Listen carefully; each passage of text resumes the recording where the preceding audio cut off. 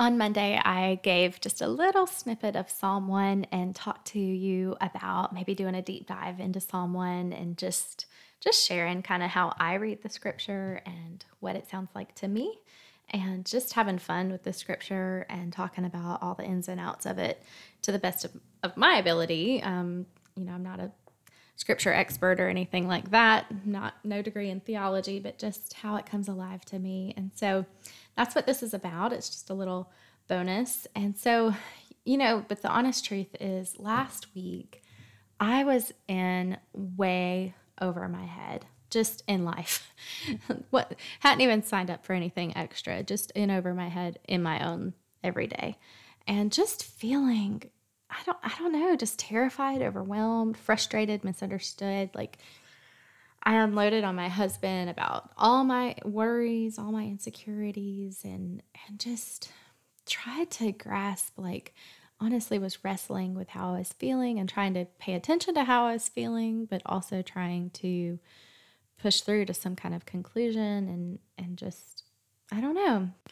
Sometimes it'd be easier to just watch Netflix or read a book or eat some chocolate chip cookie dough and move on. But I really did want to understand, and I wanted to be able to explain myself well to my husband and to my friends. And so I did spend some time on it and did my best to kind of stammer through and figure out a little bit more about myself. But in the midst of that week, I did so many silly things. Like I had tried to take out some scraps. Like food causes a lot of like problems in the ozone if you put them in the trash bags. And so every now and then I get inspired and put it on a plate and take it out to the woods. It's like, one every 5 times or something. I don't know. Maybe it helps. But I'm throwing it and I accidentally threw the plate like a frisbee over the fence into this brush. And so the plate's still there. I have a sticky note for someone to climb the fence and go get it because I didn't go get it, of course. Then I'm in the grocery store and it's cold, so I'm putting on my hoodie, and all of a sudden I'm walking through produce with my hoodie on with the hood over my face. Like I could not see, and so I had to stop walking. There's no cute way to turn around a backwards hoodie. Like it was real embarrassing. So that was my week, and it just was, everything was like that. You know what I mean? But it's just crazy to me because we have to learn, like, that's just a minute. It's just a moment of feeling that way. And to recognize I'm not always going to feel this way, because this week, it's like none of that even happened. This week I feel new, I'm clear-minded, I'm full of hope. The leaves are changing colors, the baby's starting to sit up, she's starting to reach for me. There's just lots of things that are beautiful. And I can see them and I can enjoy, and there's still lots of things going on that are heavy and hard with parenting and marriage and life, but maybe it's not quite as hard as it seemed in the moment when I threw the plate. It's not as hard as it seems. All right, so I was talking about this last episode with my mom, and she mentioned Psalm 1. And so I wanted to check it out, and it just felt like the words were exploding off the page. Like when the Bible says it's alive, it's alive. Like, I don't know if you've seen like the little kid show where they highlight the word and it pops up real big and bold on the screen, trying to teach kids vocabulary and spelling and letter recognition. And so that's how it was. Like the words were just popping off the page, like, wow, wow, wow, wow, boom, boom, boom. This is exciting. Oh, I want to talk about this. It was like that. And it felt so in line with what I've been trying to express. And that's another thing my mom said, like, anytime we say something as a truth, we need to know where it is in Scripture. Is it true? What does God say about that? And this question of accountability will always ensure that we aren't being misguided by like some hype in the world, positive hype. There's like all this input of positive thinking from every direction. You can buy a mug, you can buy a t-shirt. Like I'm pretty sure the world thinks coffee and tacos fix everything, right? Like think about tacos and your kids will behave. That's one message, I feel like, drink more coffee, you'll have more friends. I don't know. I'm totally joking, but I do know it's easy to sway in good things versus true things. True things change your life. And so good things make you feel like you need to be good. They make you feel like you need to try harder, be better. And true things empower you. And so I want to always make sure that I'm careful to not give my opinion when it's not grounded in what God says on here. And you always question it. You need to be finding what I say in Scripture if I don't provide the Scripture. All right, so let's get into it.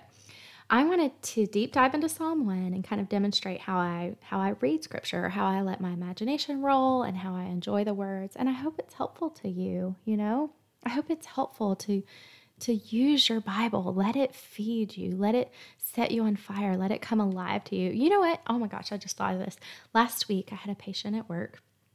For you, if you don't know, I'm a speech language pathologist in the hospital, speech therapist for short. But it's kind of like the speech therapist in the school, except we don't work on articulation so much. We focus on swallowing safely and meeting nutritional needs, that kind of thing. Speech therapy is not my calling in life. My mission is to love people, and speech therapy is just what I do. But it does give me a lot of opportunities to love people and talk about their lives and stories, and I try to give truth when I can. So anyway, long story short, I had a patient who had an abusive husband in the room with her, and it just was extremely disturbing. I was upset for days, and but this part was a little bit different. As she was sharing with me, she also said that her parents had given her a Bible when she was a little girl, but they told her not to adulterate the Bible. Don't write in it, don't mess it up. Basically, they told her she wasn't good enough for the Bible, and because of that, she's been afraid to open it ever since. Y'all, it was just tragic to hear that. It made me want to come right home and hug each one of you and tell you how much God cares for you. His words are sacred and beautiful, right? The Bible is holy and important, but listen carefully. They are written and told for you, not to be kept holy and out of reach. No, his words are meant to be received as gifts, fully trusted, washing over you as like fresh air, giving you more life, more joy, more love, more peace than you could possibly imagine, because you are made new, covered completely by God's goodness. So you are not condemned. You're not held hostage by your mistakes, and you can't mess up God, right? No. If you say it like that, you're like, well, obviously. But sometimes we think I'll just say me, like I felt like I'd messed up too much or I'd gone too far. But when you choose to believe God is who he says, that he is the Savior, he died on the cross, he rose again so that death would not rule anymore. When you believe God and choose to follow him, you are saved. That means you are made new and you are given the Holy Spirit to live with you, comforting you, helping you, cherishing you, and guiding you. You cannot mess up too big. God's plan does not change based on your mistakes. Look at any person in the Bible. Flip and point and choose. He uses the bad ones, like bad. And you know what? Honestly, that just means we're all bad, because he could use anyone, and he does. He does use all of us. We all have purpose. We all have mission. We're all needed to speak life and love into our neighbor, and we all fall short. Like it's hard for us to understand, and I'm not sure why, because we're faced with our humanity every single day. It should be pretty clear, but yet we continue to doubt that God is who he is and we are who we are. But God pursues us and he covers us with so much grace. And I just felt the need to clear that up just in case there's some confusion. The gospel is in every story on every page. All right? Okay. All right, now we're going to get to the point. The other point. But I'm not even kidding, y'all. I was so tempted to steal that precious woman right out of that hospital room and bring her home with me. You're probably thinking she was like 20. No, she was 77 years old. And all I could see was this sweet girl needing to be wrapped up in real love. Numbers don't matter, right? We need to be held. Am I right? We need to be held. We need love. We need to feel secure. So let's look at Psalm 1 and see what it says to us today. If you're home and can open your Bible and follow along, that would be so super. And if you can't, I definitely want you to read through this week and let it become your own. See what pops off the page for you. Listen, circle, underline, color, scribble, degrade the heck out of that page and love every second of it, because the power is in what it speaks to you, not in the paper. All right. Okay. So Psalm 1, I read multiple translations, but I really enjoy the Passion Translation, and it just is written so beautifully. It really uses some fresh words, but I do always kind of compare it to a more traditional translation just to make sure, just to see. Psalm 1, verse 1. What delight comes to those who follow God's ways? All right, well, first word that pops out to me is delight, because what a fun word. I love the word delight. I want to feel delight. Like, you offer delight. That's an easy yes for me. I want that feeling. Like, we've talked about setting goals, and we can base our goals on a feeling we want to feel, right? And when I think about my life and how I want to feel, delight is at the top of the list. I want to feel joy. I want to feel fun and carefree, right? Versus step 2, or verse, no, it's actually not verse 2. It's just the next line. They won't walk in step with the wicked, nor share the sinner's way, nor be found sitting in the scorner's seat. So that is a contrast to what is available. So are you going to walk in delight, or are you going to walk with wickedness? Okay. And I felt like that word was a little bit harsh, and I don't necessarily have all the answers, but I think wicked to me sounds so hateful and malicious versus a person who's like lost and in need of rescuing, or in need of help. So I did a little research about it, and I don't think the Bible's trying to sound super harsh, but I think it's just this terminology that means that you're following your own path, that you are not following light or walking in truth. And so, and then it talks about the scorner's seat, sitting in the scorner's seat. And so scorn is judgment. And that's what we were talking about last week. When you're not rooted in your identity, then you're always going to be judging others because you're looking to them for a standard.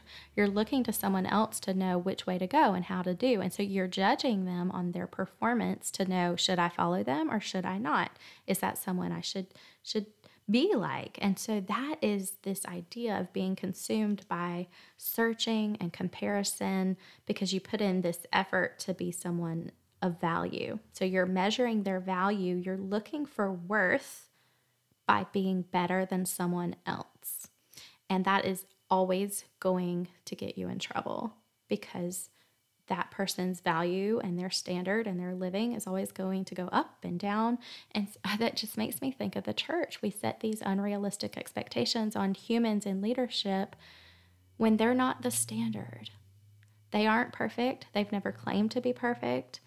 And so when we look for worth by comparing ourselves to someone else, that standard is always going to fall, and leaves you with no foundation of truth. It leaves you with no confidence, and it steals your inner peace. Okay? All right. Verse 2, their pleasure and passion is remaining true to the word of I am, meditating day and night in his true revelation of light. Okay? So anytime you have pleasure and passion, it's going to line up with what's true. Equals, so I wrote in my notes, pleasure and passion equals truth, seeking truth. Seeking is an active word. Meditating is another word like seeking. It's an active way of finding truth, okay? And so on what? What are we meditating on? Revelation. Well, revelation comes from God. And so anytime in your life you have heard from God, whether it be in scripture or something in your personal life or something like that, you can cling to that as the truth as the revelation for your life until you get a new one. I don't care if you read the same thing every day for a year. If it is alive and speaking to you, if God has given it to you, then cling to it. Meditate on that truth. Seek out what's true.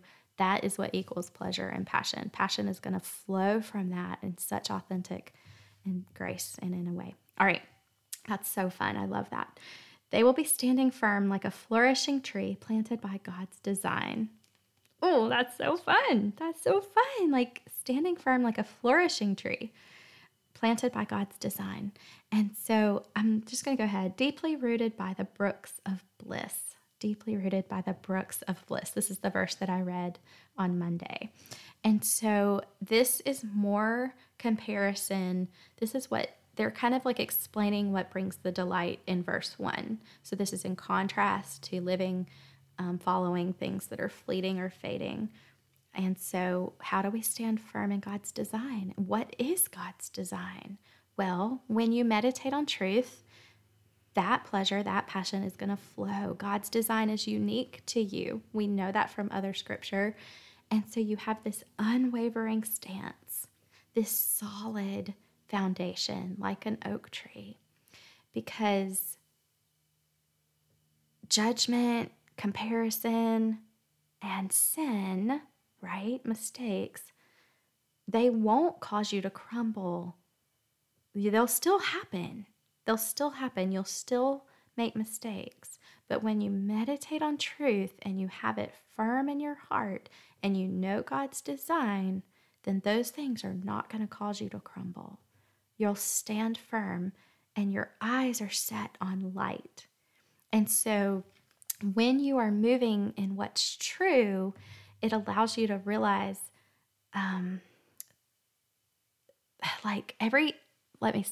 everything you do depends on where you are looking, right? Everything you think relies on where you are looking. And so that's why you're encouraged to meditate on what's true, because then you will move towards what's true.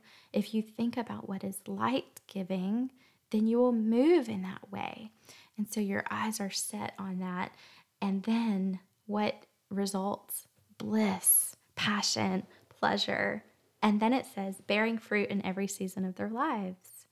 Because being true sets a foundation. Bliss comes when truth is surrounding you, rooting you. You're not swayed by things that are moving all around. Okay, so that begs the question, what is truth? Like, if we are going to really get picky about this, then we really need to understand what we think about every term that we're using. So what is truth? And I guess I've always just automatically thought truth is the gospel. Truth is what Jesus says. And it is. It is.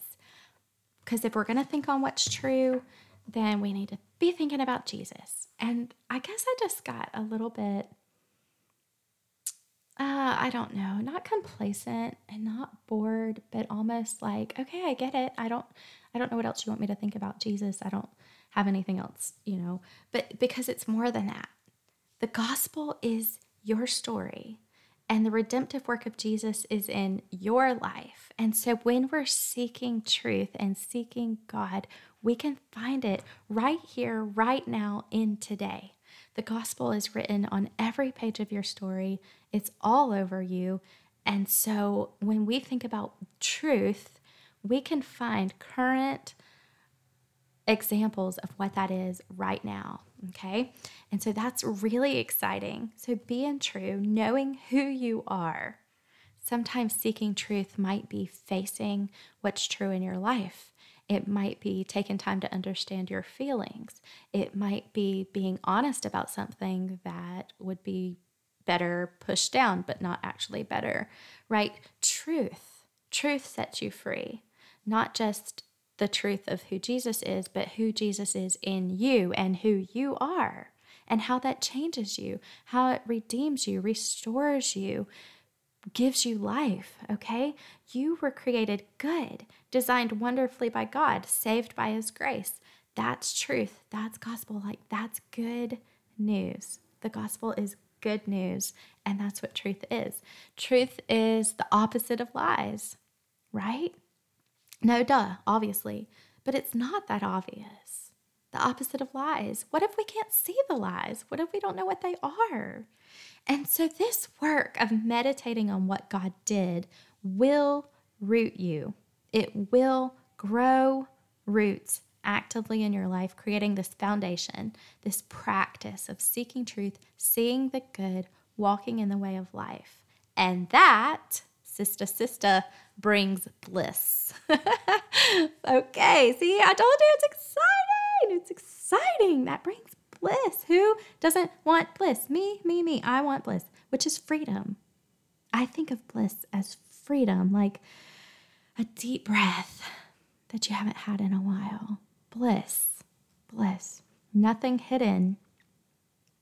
No secrets, no shrinking smaller. Nope. Being the true big you. Enjoying yourself, loving yourself. And then, bearing fruit in every season of their lives. Y'all, we've literally made it through 3 verses and we'll end after this. But never dry, never fainting, ever blessed, ever prosperous. How different are the wicked, right? Oh, it's sad.